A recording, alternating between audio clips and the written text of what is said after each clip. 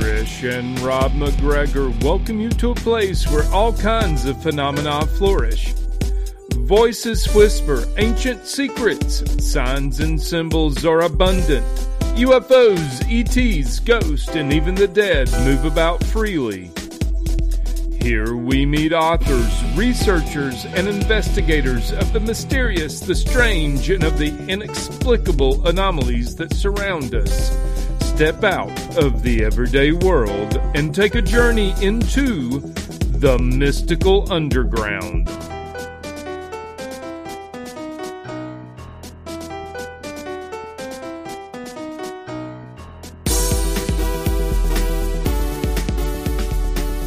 Welcome to the Mystical Underground. Thank you for joining us. This is Trish McGregor.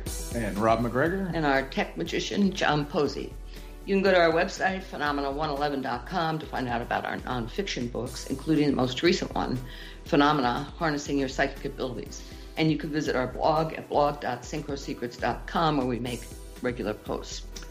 Our guest today is Pam Grout, New York Times #1 best-selling author of E², 9 do-it-yourself energy experiments that prove your thoughts create your reality, and also many other books, including Thank and Grow Rich. And now she has a new book out called The Course of Miracles Experiment, a starter kit for rewiring your mind. Pam is a freelance writer who has published with Science American's Explorations, Outside, Men's Journal, People Magazine, Travel and Leisure, and many other publications. She's the creator of the TV series Going Rogue and the self-described wacky proliferator behind 2 popular blogs. Her current focus is the 222 Foundation. She started to honor her magical daughter, Tasman, who has been guiding her from the non-physical since October 15th, 2018. Welcome, Pam. We're so glad you came. It's so great to be here, especially to connect with you guys after all these years. So right, anyway, yeah. It's great to be here. Yeah. And I wanted to tell you, Nancy Picard sends you hello. Oh, great. I told her you were going to be on today, and she said, oh, tell Pam hi.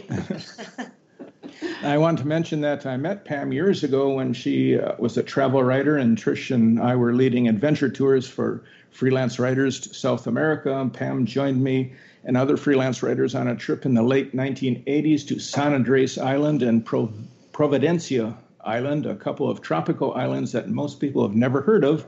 They're part of Colombia and located off the coast of Nicaragua.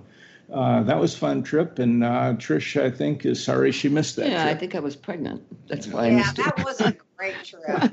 Yeah. So I'm grateful that you joined us here at the Mystical Underground today, Pam. Maybe we can start off by talking about the importance of gratitude. In fact, how does that play into your life?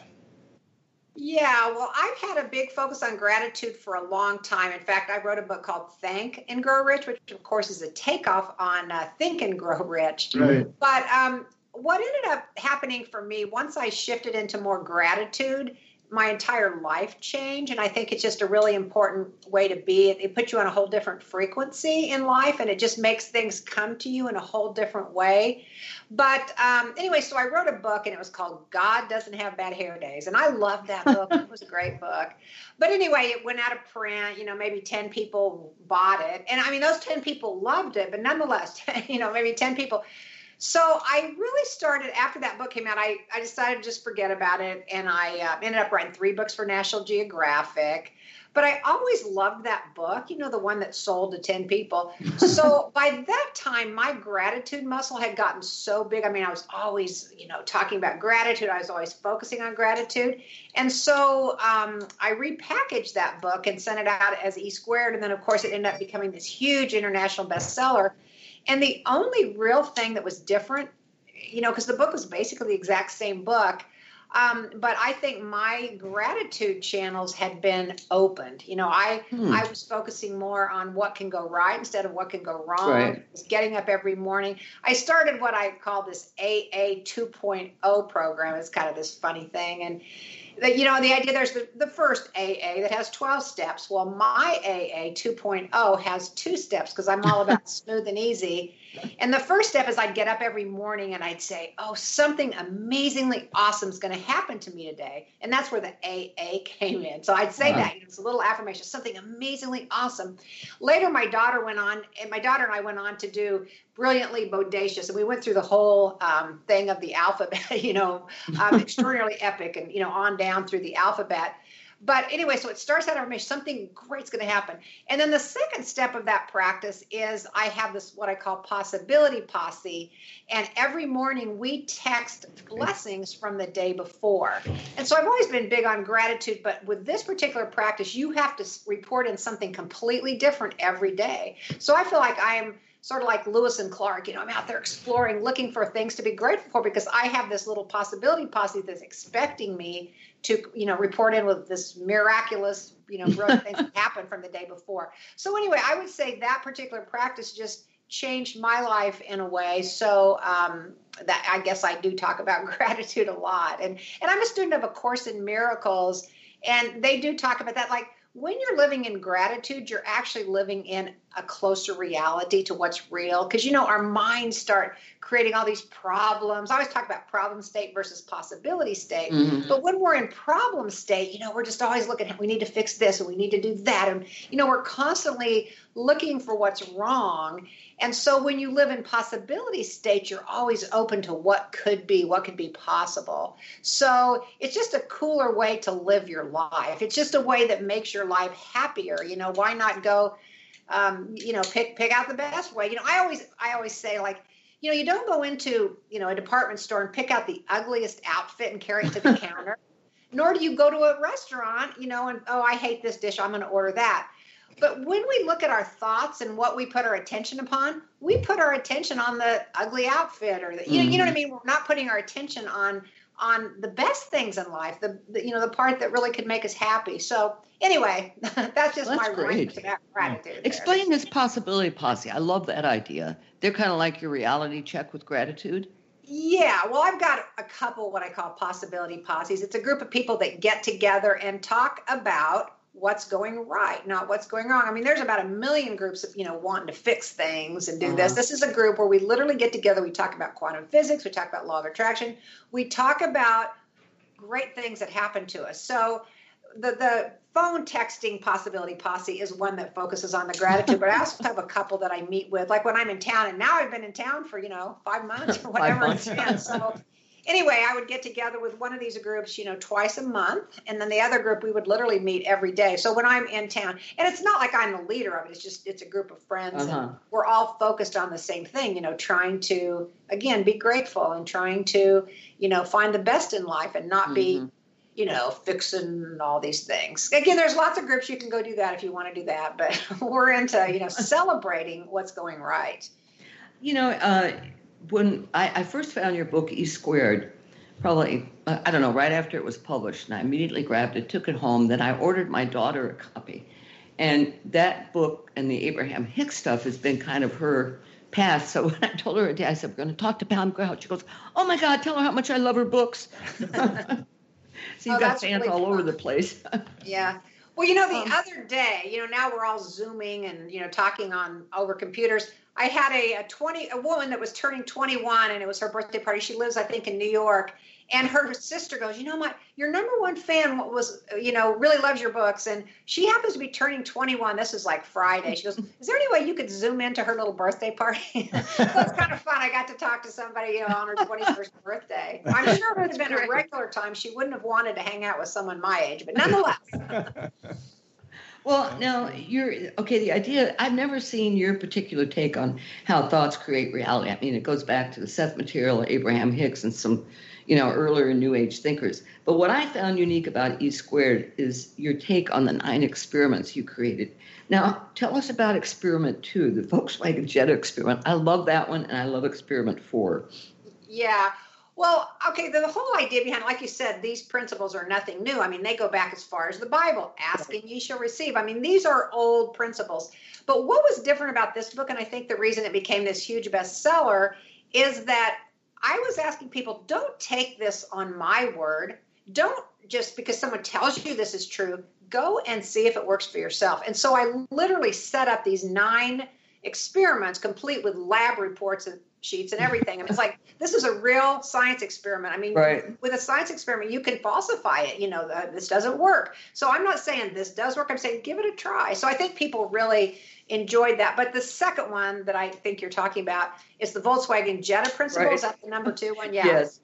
And so what it was, I told people to pick out something that they're going to look for in a particular day. And I mentioned the example of a Volkswagen Jetta. Like when you first decide you're going to buy a particular car, you think, I'm going to be the only one to drive this car. And before you know it, you realize, my goodness, there's hundreds of these cars out there.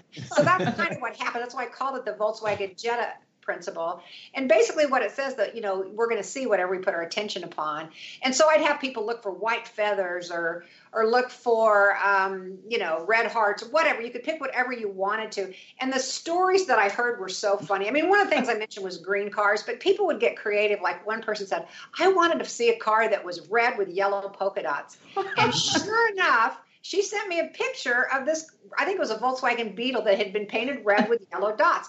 So it's like, no matter what you say to the universe, hey, I want you to show me this. But what happens when you start looking for something, then you start noticing it. And I really believe we are connected to everything in the universe already. But what we draw into our field of awareness is what we're putting our attention upon. So we literally coagulate into our lives, something we're already connected to, but then we begin to see it. So that's kind of how I see it. If you asked about number 4, the abracadabra. What number 4 is. That was the abracadabra principle. Oh, okay. That's where, you magnetize into your life something that you make an intention, and then that you will see it. With the first one, it's more like you just notice that, wow, I'm thinking about this, and then you start seeing a lot. The other one, you pick a specific thing that you want to magnetize into your life. So that was number 4. Yeah, that was you focus on whatever you focus on expands. Exactly. Yeah. Write down 3 things you want. I had an experience with number 2, the Volkswagen Jetta experiment, and it actually involved a car. In that I was on a trip down to Miami from Fort Lauderdale, where I was living at the time, and it was with 2 friends I was taking to the airport, and we got into this metaphysical, spiritual conversation, and along next to us comes this car, and one of the persons points to it. Look at that license plate. It says Zen 665. Wouldn't it be interesting if we saw Zen 666? Not 2 minutes later, there it was. That's awesome. That's a good synchronicity. I love that one. Yeah, I've heard so many fun stories. The cool thing about this book is I encourage people in one of the chapters to send me their synchronicity stories. So I have gotten, literally millions of emails over the last, I guess the book came out in 2013, so the last 7 years. And they usually start with something like, you are never going to believe this. And they'll tell me their story. And oh my gosh. E Cubed, which was the follow-up book to E Squared, I have a whole chapter. It's called Well, Duh. And it tells all these different stories from all 9 of the experiments, and it tells, different things that people wrote into me, ranging from, getting a $10,000 car. They just are across the board. Just the most amazing stories that I heard. It definitely improved my belief in it. I already believed in it, but after hearing all the stories, it's like, wow, how can you even doubt this? Yeah. I always avoided reading The Course in Miracles because I mistakenly thought it was a religious book.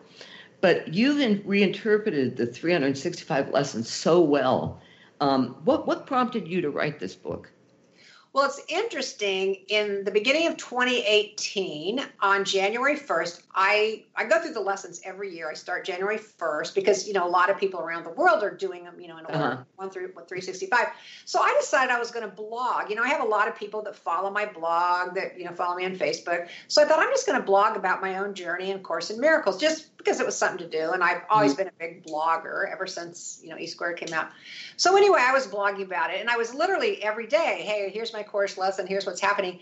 And I started getting so many emails. You need to turn this into a book, blah, blah, blah. I heard this, you hear something 100 times, you go, oh, that could be a sign. It took me a little while before, but then I heard it enough. And so sure enough, I put together a proposal, sent it off to the publisher of my last 4 books. And they said, sure, let's publish it. So that's kind of how that happened. Yeah, it's really good. Oh, thank you. And I love the stuff in it at the end where you included Taz's little list, I guess. Oh, right. Yeah. She made that for me, the colorful poster. Uh-huh. She made that for me Christmas of 2017. And so that's one of my favorite little things. I mean, she made a whole calendar, and then each page, like it'd be Joyful January or something like that. But on the very last page was that thing that I put in the book. My publisher was, willing to do that. So anyway, yeah, it's kind of fun. Well, to me, the loss of a child is a parent's worst nightmare. How did you get through that? Well, I wouldn't say I'm through it. I wouldn't say you ever get through it or that you ever get over it. You learn how to carry it. Uh-huh. So, I mean, I still have, like I said, I don't think you get over it. Especially, I mean, she was my only child. Right. She was my, best friend, my true love. I mean, everything about her was just so special. So I don't expect that I could ever get over it. But what I have done and what does help me is really being connected to the bigger story, the bigger reality. As the Course in Miracles says all the time, we're not really bodies. We're so much more than these little physical flesh suits. I mean, we are connected, again, to this big cosmos out there. And so when I focus on that story, knowing that I will see Taz again, knowing that I still get signs from her, knowing that she's still here, just not in body form. Right. And according to the old story, it is every parent's worst nightmare. And I would say it certainly would have been. I used to say all the time, I could handle anything, but I could never handle losing my daughter. I mean, I used to say that.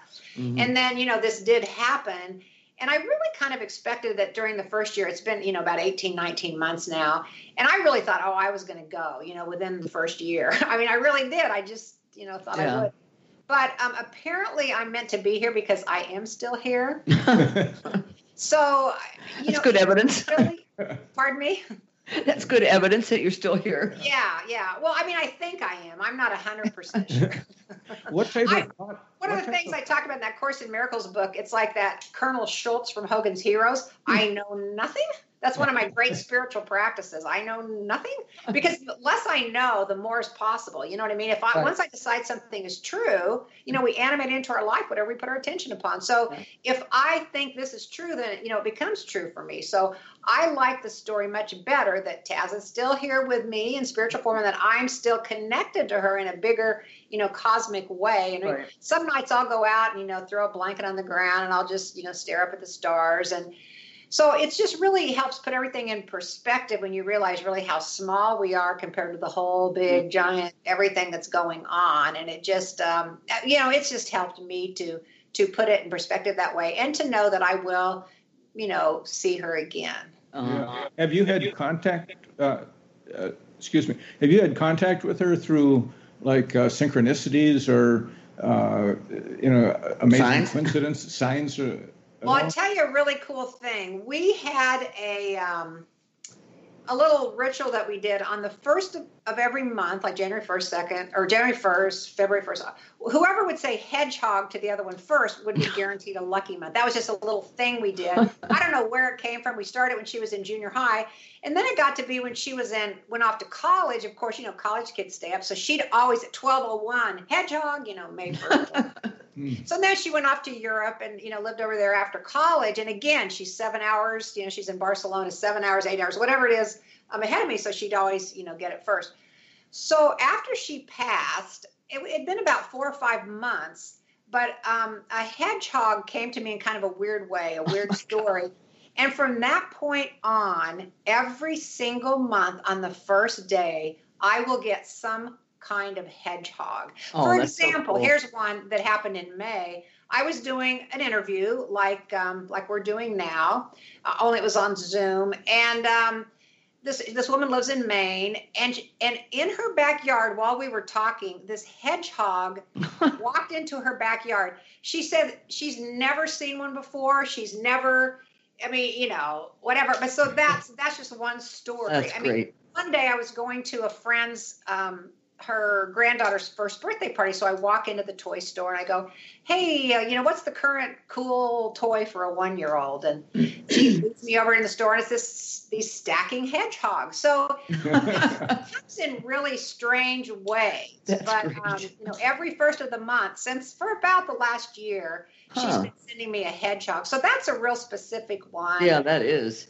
I also, we started the 222 Foundation. That's another story because she and I had a thing about 222. Readers, I've got readers from all over the world. They're always sending me their 222 stories and their pictures and things. So literally, I'm hearing from people that feel connected to Taz. I mean, I just feel like I hear from Taz, and I feel like people all over the world are connected to Taz. So it's kind of, again, because I know nothing. I don't know what's happening here, but anyway, I think I told you that when I read the thing about 222, I thought, oh, okay, I got to ask Pam about this. Then I looked down at my Outlook, and the number of emails is 222. Oh, cool. I thought, okay. Yeah, no, those kind of things happen all the time. The other day, somebody sent me a license plate, and it said Taz. Oh, my God. It actually had 4 2s on it, but nonetheless, it was Taz 22222. Yeah. So anyway, I mean, just that kind of a thing. Yeah. Those are great. John, did you? They make me feel happier. Like when I hear from her friends, like every year on Mother's Day. I mean, we've had 2 Mother's Days so far. The first year, her friends all took me out to eat, which is really sweet. Aww. And then this year, because, we're all in quarantine, they did a little car parade in front of my house, and I wasn't expecting it. And on their birthday, they all went and got a tattoo, either with her handwriting or 222 or something, in her honor. That's wonderful. And so I have a little hedgehog tattoo that I did as well. So, anyway. John, did you have a question? No, I'm good right now. I'm still getting over Colonel Klink or whoever it was. I know nothing. That's all I got. Nothing. Yeah. And I know that feeling. Yeah. For sure. So, as Pam, as a travel writer, how's this lockdown going for you in the quarantine?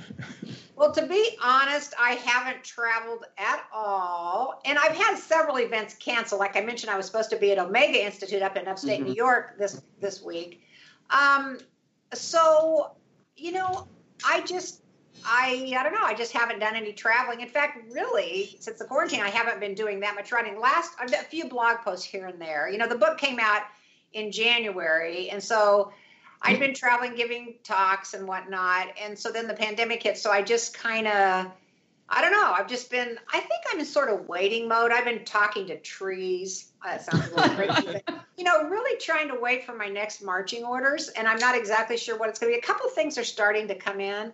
But again, I've been just really being open to guidance and, hoping to be shown. Because I believe that the best things in life are when I know nothing, when I don't make up my mind, but Spirit shows me, hey, this is the thing to do. This is where you're needed next. And I'm kind of doing more that thing, like whatever's right in front of me right now, this is what I'm meant to be doing. So anyway, I'm more in that sort of a mode at the moment, but no great professional stories to report or anything like that. Yeah. Okay. We have a cat on the table here, and she heard your voice, and she came up here. Oh. We had another question. Oh, I know. In E Cubed, the experiment number 2, the red pill corollary, you have a wonderful story about author Sue Monk Kidd and a bee and a stunning synchronicity. I'd love to hear about that. Yeah, that's a really fun story. Sue Monk Kidd was a nurse. And she used to write essays for a magazine called Guideposts. I don't know if you're familiar. Oh, right, yeah. It was kind of Christian kind of thing. She's definitely changed in her viewpoint since then. But anyway, so when she always kind of had this burning desire to write novels.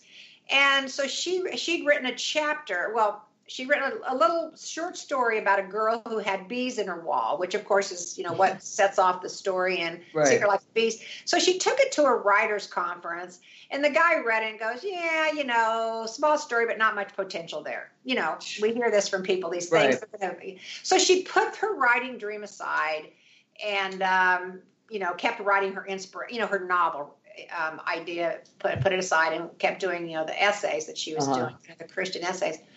But when she was, her daughter had graduated from high school or college. I don't remember which one it was now. But anyway, they decided to do a trip to Greece.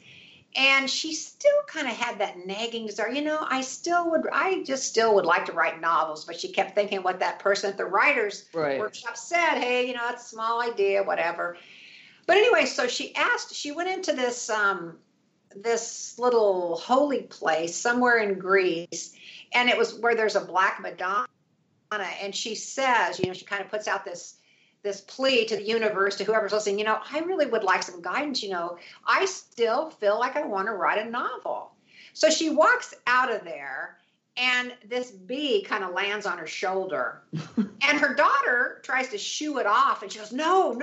And then, anyway, so the bee kind of followed them all the way back to the tour bus, and her daughter at one point tries to shoo it off. She goes, no, don't you see? It's a bee. And that was the sign that she said she was on the right track, that she was going to go home. And from that point on, she's written novels and has felt very, committed to that path that she always thought that she wanted to do. So yeah, the bee showed her the way. That's so great. Yeah, exactly. I love that story. Yeah, Pam, at the heart of your Q books is the FP, the field of potentiality. Can you talk a little bit about that?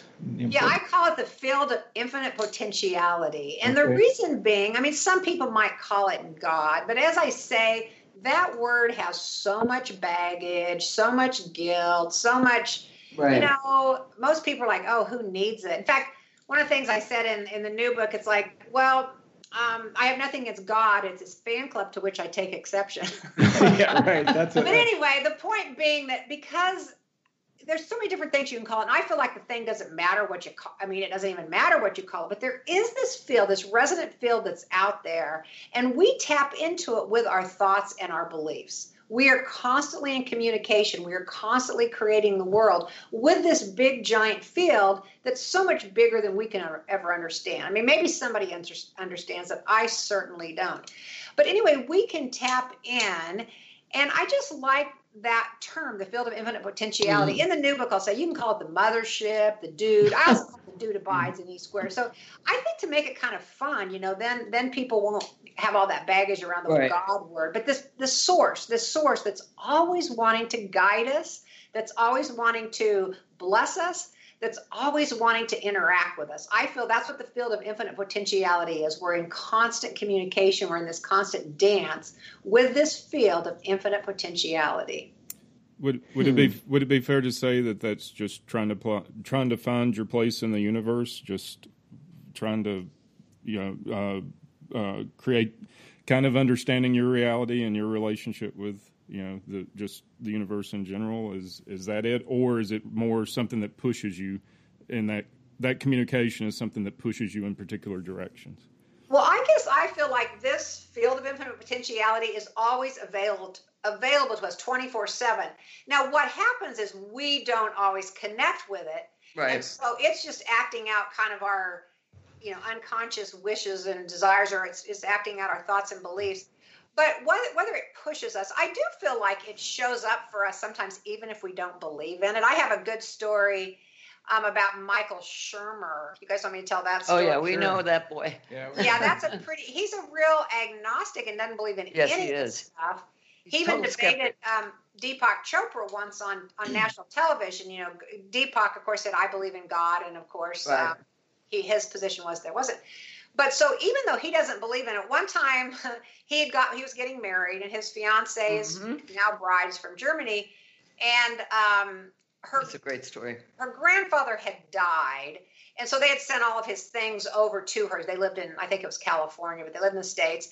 And so they're digging through his stuff, and he'd been gone for a long time, and she didn't really have a whole lot of relatives left. But they're digging through this, and they find this old radio that had been her grandfather's. And Michael Shermer thought, this would be really nice. I'm going to see if I can get this thing working. So he, pulls out these different plugs, and he does all this stuff. And he says, I even practiced percussive maintenance, meaning he tried to hit it. And he couldn't get it to work, so he sticks it in a drawer in the bedroom. Well, on their wedding day, they're getting married at his home. And all of a sudden, she comes over and she goes, honey, did you hear that? And so there's this music coming from the bedroom. So they go into the bedroom, and they're looking around. Did somebody leave an iPhone in here? Are the neighbors playing music? What's going on? It was that radio of her grandfather's, and it played this love song, his favorite song, and it played it the entire day of their wedding. It never worked again. And the fact that Michael Shermer, this avowed agnostic, atheist, whatever, was willing to admit to this story. He says, I have no idea how that happened. And if somebody else would have told me that story, I would have laughed them out of the room. But it did indeed happen to me. And so I have to acknowledge that. So I guess the point is, like, does it get to us even if we're not interested in it? Probably. I think it does. Yeah. I mean, that story, he even wrote about that in his column in Scientific American, I think it was. Yeah, but then two years later, he's back to his old self. Right. No, he hasn't given up his belief in that. No. For sure. But he did admit it for a short time. He had a little so that's good. Yeah. The field caught him briefly. Exactly. Yeah.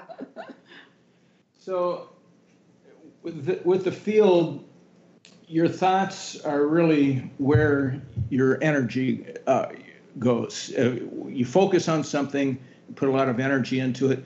But if you broadcast this out and other people take it up and also promote that idea, it gains momentum and becomes something. But it expands. It expands. But what if it's something that all the research has shown really to be false? What I'm thinking about is mail-in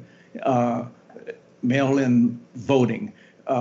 There's a big thing out now that's being promulgated about mail-in voting is dangerous, but all the research shows the opposite to be true. But so it's like the field of potential is promoting this idea because people are putting their thoughts and energy into it. So in a sense, the field of infinite potentiality is kind of It's a megaphone. Yeah, but it's not moral. It's not making decisions about this is right and this is wrong. It goes with the energy. Am I right? Yes, that's how I understand it, because obviously we are capable of creating, big disasters out there, again, because where we put our attention. And I think, fear, I mean, to me, that's, I guess what the Course in Miracles would say, fear is what creates a lot of these concretizations that we see right now. And so fear is going to create a whole different world, a whole different reality than the field of love. And so to me, the field of infinite potentiality is pretty much non-biased for the most part, but I think it does resonate and work better with love. And in fact, I would feel like in some ways it is love, but it also does, vibrate at whatever, thoughts we're putting out. Fear is capable of creating things that, don't look very pleasant. What the Course in Miracles would say, that's not even true. All those sort of negative things, we're making that up and it's not even true, but we're continuing to see it because we're putting our focus there. But once we saw the way things really are, I mean, it's just like this beauty, this love. I mean, we don't even have an idea of how beautiful everything is because we are creating these sort of holograms that we're seeing out there in the world. We're kind of seeing our inner thoughts being broadcast out there in the outer world. And again, as we just said, if you have a lot of fearful thoughts and that you can see some things that don't look terribly pleasant. Well, what would the Course in Miracles say about this pandemic? Well, again, it wouldn't even be true. I mean, forgive and this will disappear is what the Course in Miracles says to any problem. Forgive and this will disappear. And it's not forgiveness in the sense that we know forgiveness. That's another word that has a lot of baggage. Mm-hmm. Forgiveness basically means just like wiping the slate clean in how you're going to approach something. Like if you woke up tomorrow morning and didn't have any vantage point or any ideas about what the world was like, it could be completely different. But we kind of get up expecting the same old thing. So, basically we're seeing the same old thing, but behind it all, there's this other bigger story. And the Course in Miracles does say too, that these miracles are going on, even if we're not aware of them. Mm-hmm. So our biggest job, or at least I feel like my biggest job, is to just erase, that's forgiveness, all the things that would block me from seeing this light, beauty, joy that is mine. Well, that was sort of how Louise Hay cured herself of cancer. Right. The same idea, just forgiveness. Right. And as she said, that ended up being the best thing that ever happened to her. Again, we make a judgment that, oh my gosh, this is horrible. But I think this field of infinite potentiality can use anything that happens to create good. So I guess as far as the pandemic, I do think it's shown us for sure that we can radically change things really quickly if we need to. So it has taught us some lessons. It's had us slow down. I mean, I've heard stories about possibly affecting the climate maybe in a positive way when we're all driving less. So I don't know. I mean, I think we're so new into it, we don't exactly know what's going to happen. But anyway, I think good can come from it. And I hope it's a big, giant reset. That's my greatest, highest vision. Yeah, I hope so, too. Pam, your books have a lot of quotes in them. Are you an inveterate collector of these quotes? I mean, it's amazing. There's, every other page, it seems, has a very interesting quote that you throw in there. Yes, I love quotes. I collect them.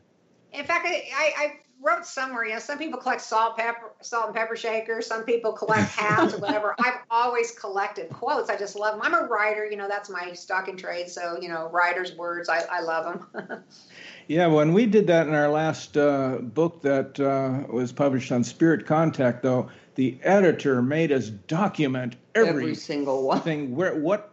Where was that? What page was it on? It's just tedious going through everything like that. But you haven't had that kind of editor, I guess? Well, no, it's funny because I'm on my third editor at Hay House, my fifth book. The first one I had, she's gone on to do other things, but she was like that too. I didn't have to document pages where it came from, but I did have to identify. Even Abraham Lincoln, former president of the United States. Yeah, so she made, no matter what it was, to me, some of these people are so obvious, but she demanded that. But interestingly enough, it must not have been a Hay House policy because this last book, they didn't ask for that. I just would put the name. Oh, I mean, that's interesting. So I guess, so the first, like E squared, E cubed, and did she do the first three books? I think, this gal had edited the first three books, and she did require for me to mention who each person was. And I mean, I can see some merit in that, but I'd never done that before. So it was a little bit of time, that I had to go through and,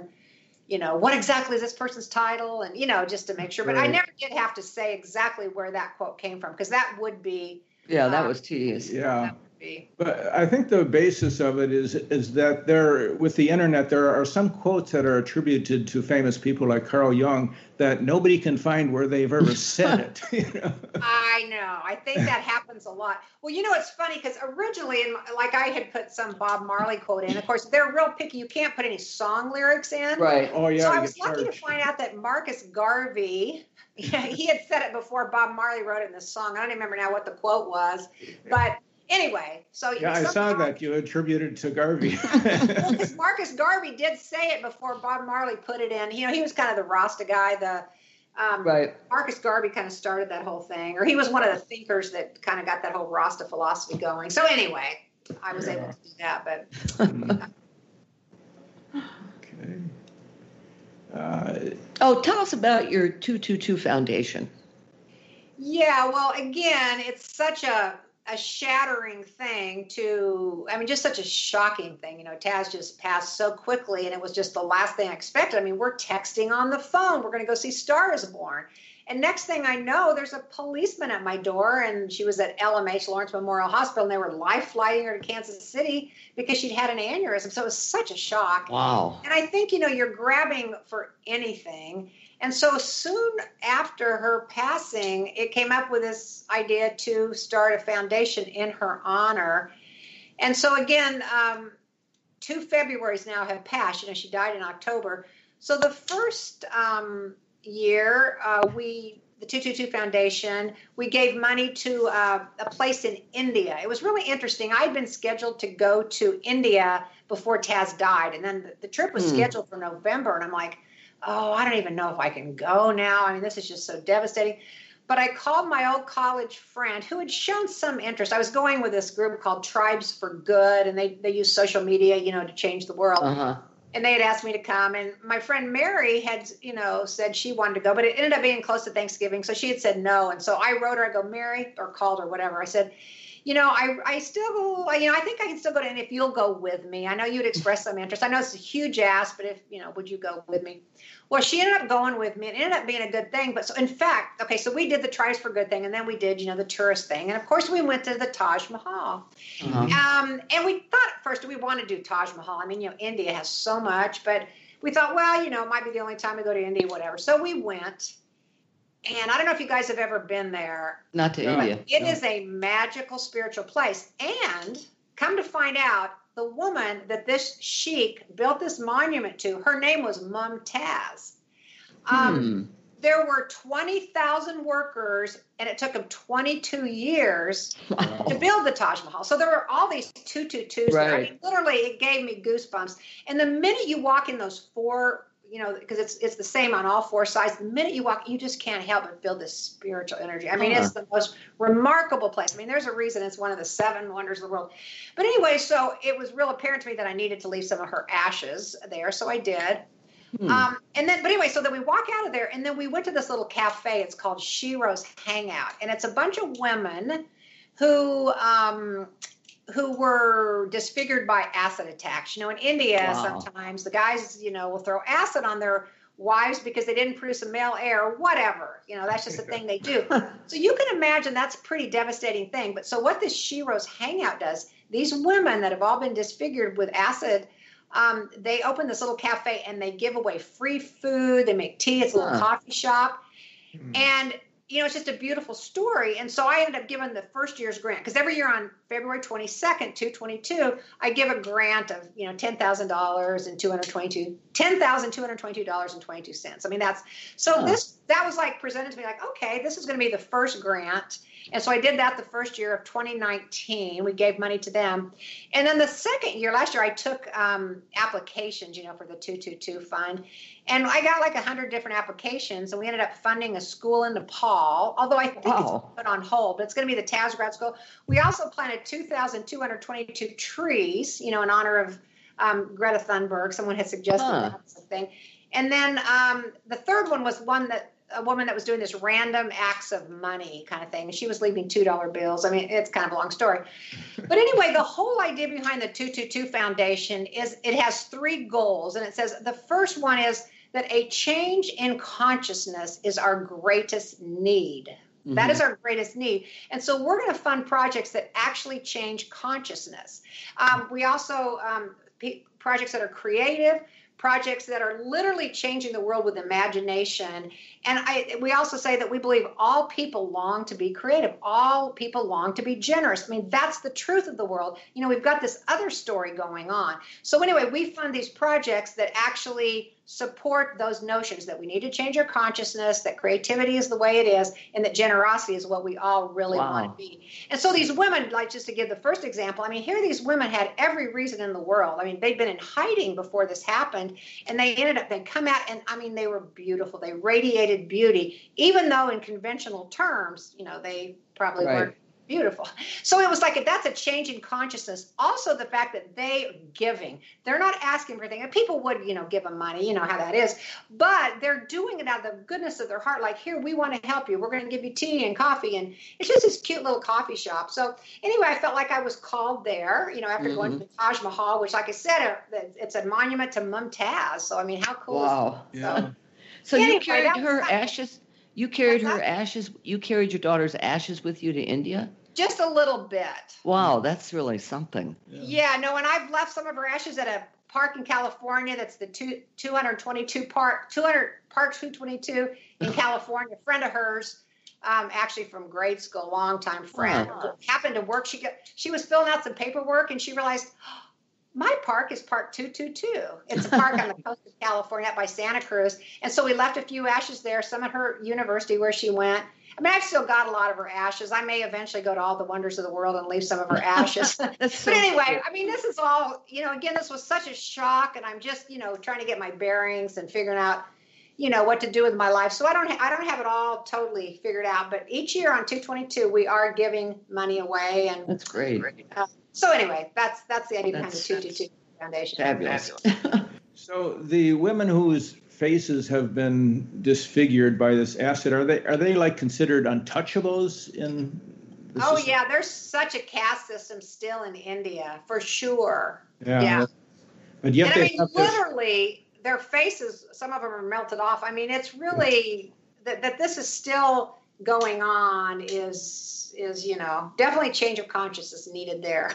Yeah, right. Well, it's incredible. They came out and created this cafe. Yeah. They're so inspiring. I mean, these women are so inspiring. Yeah.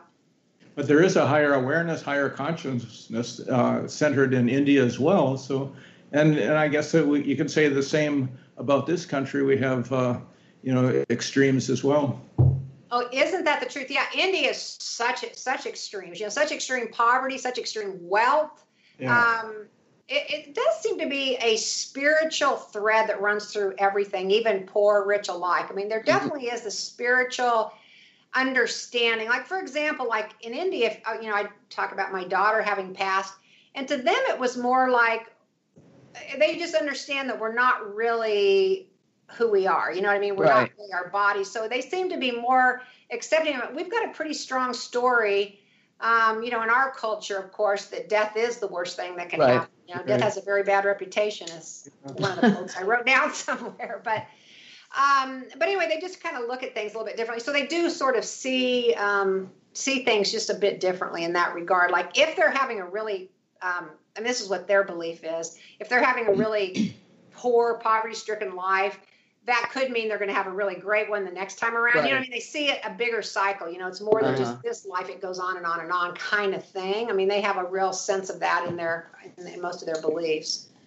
And they have a lot more gods there too. They do have a lot of gods. I kind of like Ganesh. I don't know what Ganesh is. But I like Ganesh. That's the elephant one, right? Yeah. Abundance. Yeah. Abundance.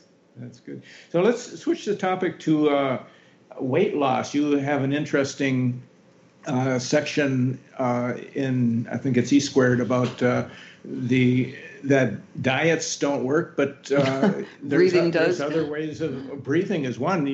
This story, this person who lost 100 pounds in 1 month, that's amazing. Yeah, that one even struck me as crazy.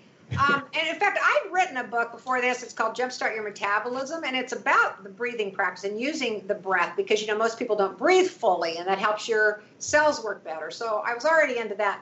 But the idea behind this experiment is the fact that most of us, we hate our bodies, we hate the food we eat, or we don't hate the food, but we think, oh, I shouldn't be eating this chocolate cake. We put a lot of fear. That's such a huge thing in our culture, this whole food is dangerous. I mean, we have this love-hate relationship with food.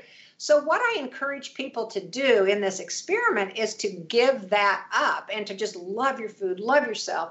And, that may be problematic for some people, but at least give it your best shot on that. But the story I told is about Alan Finger, and it was the story I ran into was in a book. It was about Alan Finger and breathing. And he's a yoga teacher, and he's still around. And I talked to the guy and everything, and indeed this is true. His father had gone to India and met some yogi and had told him to, can't remember now, it's been a while since I read that book, but some sort of breathing practice to do something. And he he just dropped all this weight. It just literally changed. Because like I was saying earlier, if we got up tomorrow and we had no preconceived notions about the way the world was, the way our body was, the way anything was, could things be completely different? I mean, theoretically, that is the case. I mean, the thing of it is we do all wake up expecting kind of the same thing, I love the story about Byron Katie. I don't know if you guys know who she is. Yeah. Definitely. Yeah, so she gets up every morning. I think she's totally living in the moment. I mean, she's definitely far out there. She just sort of woke up from the mass hallucination that we all live in. But she says every day she wakes up and she sees her husband, she goes, oh, my God. I mean, she's just so excited to see him because it's like this whole new moment, like, just takes her breath away. And I mean, what if we could all just do that? How cool is that idea? Yeah, the world would change quickly in that one. Wouldn't it? Yeah, that'd be incredible. Yeah. Well, I heard another story along that vein just this morning. One of my possibility posses met this morning on Zoom at 9:00. But anyway, so this one guy was saying that where he works, there's this, they don't know who it is, but somebody will go in and kind of take people's lunches that they bring. Like two co-workers said this had happened. They went to the refrigerator at lunchtime to get their lunch. They opened and somebody had taken it. So on this particular day last week, this happened to him. And he decided instead of getting all upset, he went out and bought a big, huge thing of cookies for the whole office. And I thought, and for one thing, he said that would just make him feel better. And I thought, what if instead of every time somebody does something to us, instead of revenge, we go, oh, what could I do for somebody else? The world change in a minute. I just love that story that Ron told. That's a great story. Yeah.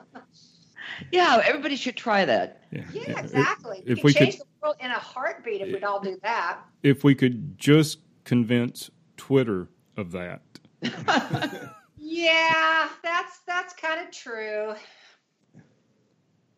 Yeah, at this yoga studio where I've taught for years, we have a problem with sandals disappearing. People, coming out of the yoga class and everybody's leaving, and there's no sandals left, or the only pair of sandals are not theirs. And so that's been a thing with people just bringing extra sandals to lay there for people in case somebody walks off with your shoes. But just that notion in general, I mean, that's just a beautiful notion, It is. Yeah. And that's perfect. Yeah. Oh, this has been great. Yeah, it's been good. Megan is going to be so jealous. Oh, you got to talk to her. John, you have any last question? I need to go back and listen to the podcast, and then I'll have some more questions. So. Right, yeah. So we can... Pam, why don't you tell people where they can find you and I was just going to online? Say that, okay. Yeah. Oh, sorry.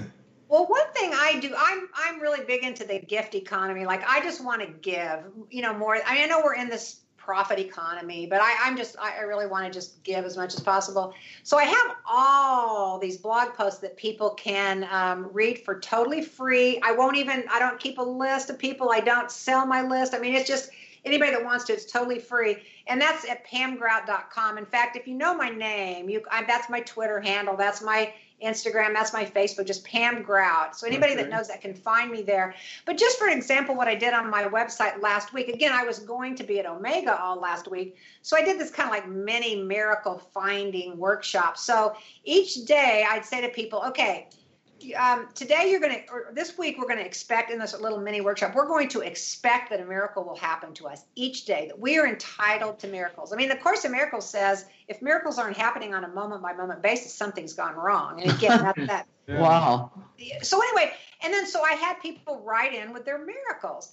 And so it was just amazing, all the stories that people from Argentina, from South Africa, from Australia, Scotland, I mean, all over, so I felt like we were creating this resonant field of possibility all over the world. And again, people were just all sending in their miracles. So, I did that last week on the blog. So that's kind of a fun place to hook in. I mean, you can find my books on Amazon or any place you like to buy books. I mean, they're kind of out there. So, yeah. All right. You can also get ideas for your next book. What are you working on now? Well, that's what I was saying earlier. I'm not exactly sure. She's waiting for a sign. Okay. How about the miracle? I'm kind of waiting. I'm possibly going to do a book about kind of like a tourist guide to the other side kind of thing, maybe. Oh, nice. Some book with Taz, possibly. And then I've also, what was my other idea? Oh, okay. So I did this little thing. It's called The Ego's Playbook. And I did a short version for people that would buy the book early. They'd get this. And what it is, it's like all these different tools. Like you want to know what the enemy thinks. So these tools of, here's what the ego decided to do that it's going to take us away from heaven, or, from bliss and pure happiness. So the ego does this. It makes you think you're a body. So anyway, I just list like different things of the ego's playbook, what it's done to take us away from truth. So that's another idea. So those are my two things I'm kind of working on. Okay. Have you, are you familiar with Whitley Strieber's book that he co-authored with his wife after she died? No, It's called The Afterlife Revolution. So you might want to take a look at that. Basically, they wrote it together. Well, that's She's interesting. the co-author, yeah. Yeah. So. Oh, well, good tip for me. I'll definitely have to look that out. I've come to find out. In fact, it's interesting. I'm doing a Summer Writers Academy with Mark Allen, the guy that published Eckhart Tolle's book. Uh-huh. And so he's got 4 authors, me, Sark. I don't know if you're familiar with Sark, and a couple other authors. And 3 out of the 4 of us have all lost a child. Sark never had a child, But I was just shocked when I heard one of the other writers. I wanted to hear kind of what they were doing in the workshop. So I tuned in last Tuesday and come to find out she'd lost her son. And I just think that's weird. Out of 4 authors, that is 3 weird. have lost a child. But, so anyway, she wrote a book about her journey with her son. And I think, there are a lot of books out there like that. I had no idea until. Mm-hmm. Yeah, but yours would be, with your daughter. Oh, yeah, exactly. Makes it unique. Yeah. Oh, you mean I can't write it with Whitley's, whatever. Whitley's wife? Yeah. Maybe. Yeah. Maybe she'll come to me too. Good talking to you. Oh, yeah, this has been great, Pam. And we'll let you know thanks a lot, guys. when it goes up and Well, send you a link and all that stuff. Okay, sounds good. Thanks a lot. Have a great day. Bye now. Okay, you too. Bye-bye. Thanks for listening to The Mystical Underground. Listen to the podcast at www.themysticalunderground.com. Subscribe to the podcast on Apple Podcasts, Spotify, Google Podcasts, and Stitcher.